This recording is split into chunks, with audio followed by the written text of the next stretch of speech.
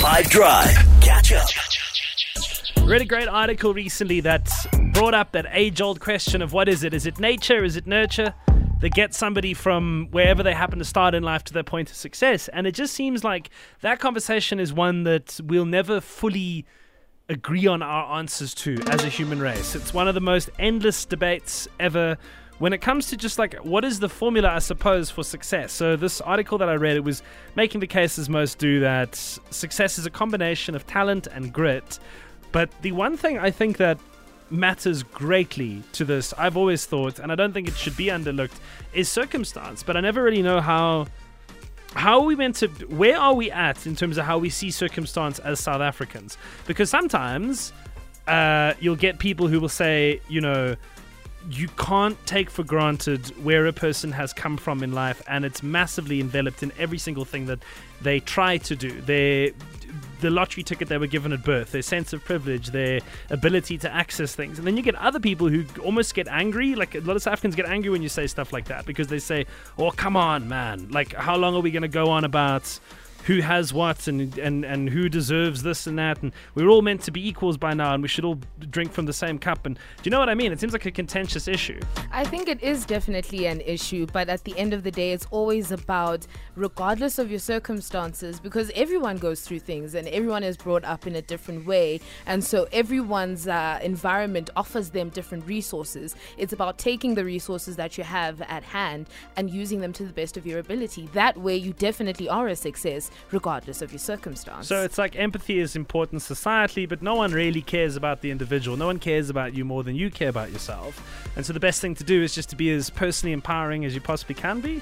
I agree with that 100%. But my entire TikTok right now is the royals since the coronation. And Zara Tindall, who is Princess Anne's daughter, she won an Olympic silver medal she was part of the British equestrian team. And I do feel like her circumstances helped her.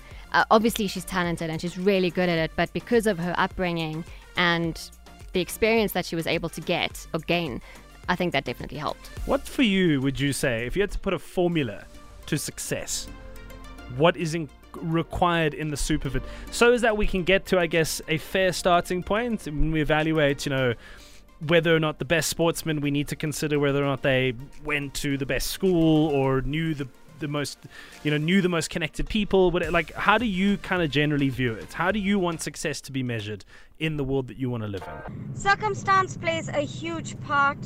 There is an innate privilege based on your socio-economic status and the understanding that the adults around you have about what is required for success and what they instill in you. And one of the best the best example of this is the number of businesses that were started in garages. Starting a business in many people's lives, like Facebook or Apple or whatever it was, is contingent upon having a house with a yard and a garage that is freestanding and empty.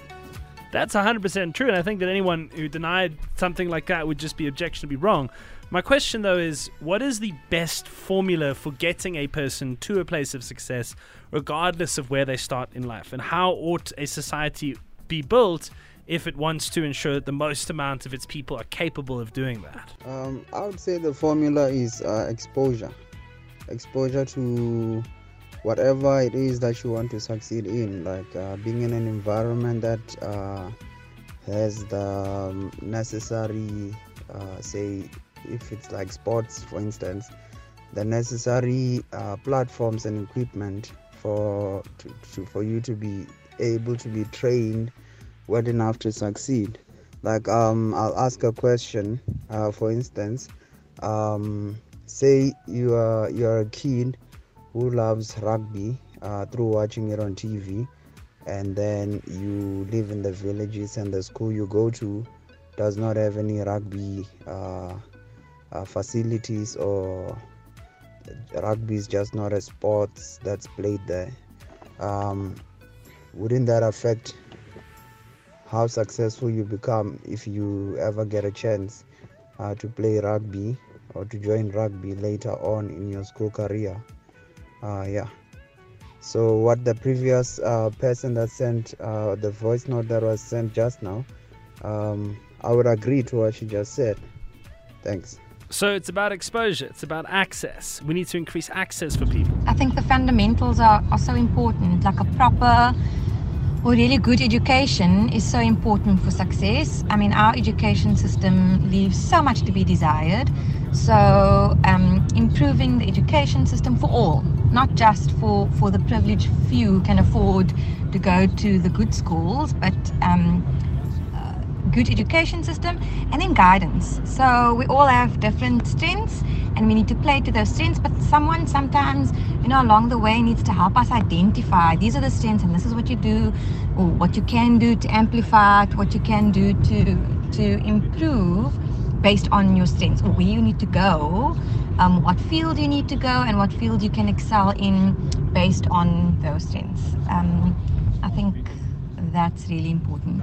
So access, education, facilities, tools, resources. But the next question then is, who's going to give that to who needs it? Because if the people who are supposed to be giving us electricity seemingly can't do that, the rest of these things seem a degree more complicated. So who's left and who's going to pick up the slack? Catch up from some of the best moments from the 5 Drive team by going to 5FM's catch-up page on the 5FM app or 5FM.co.za.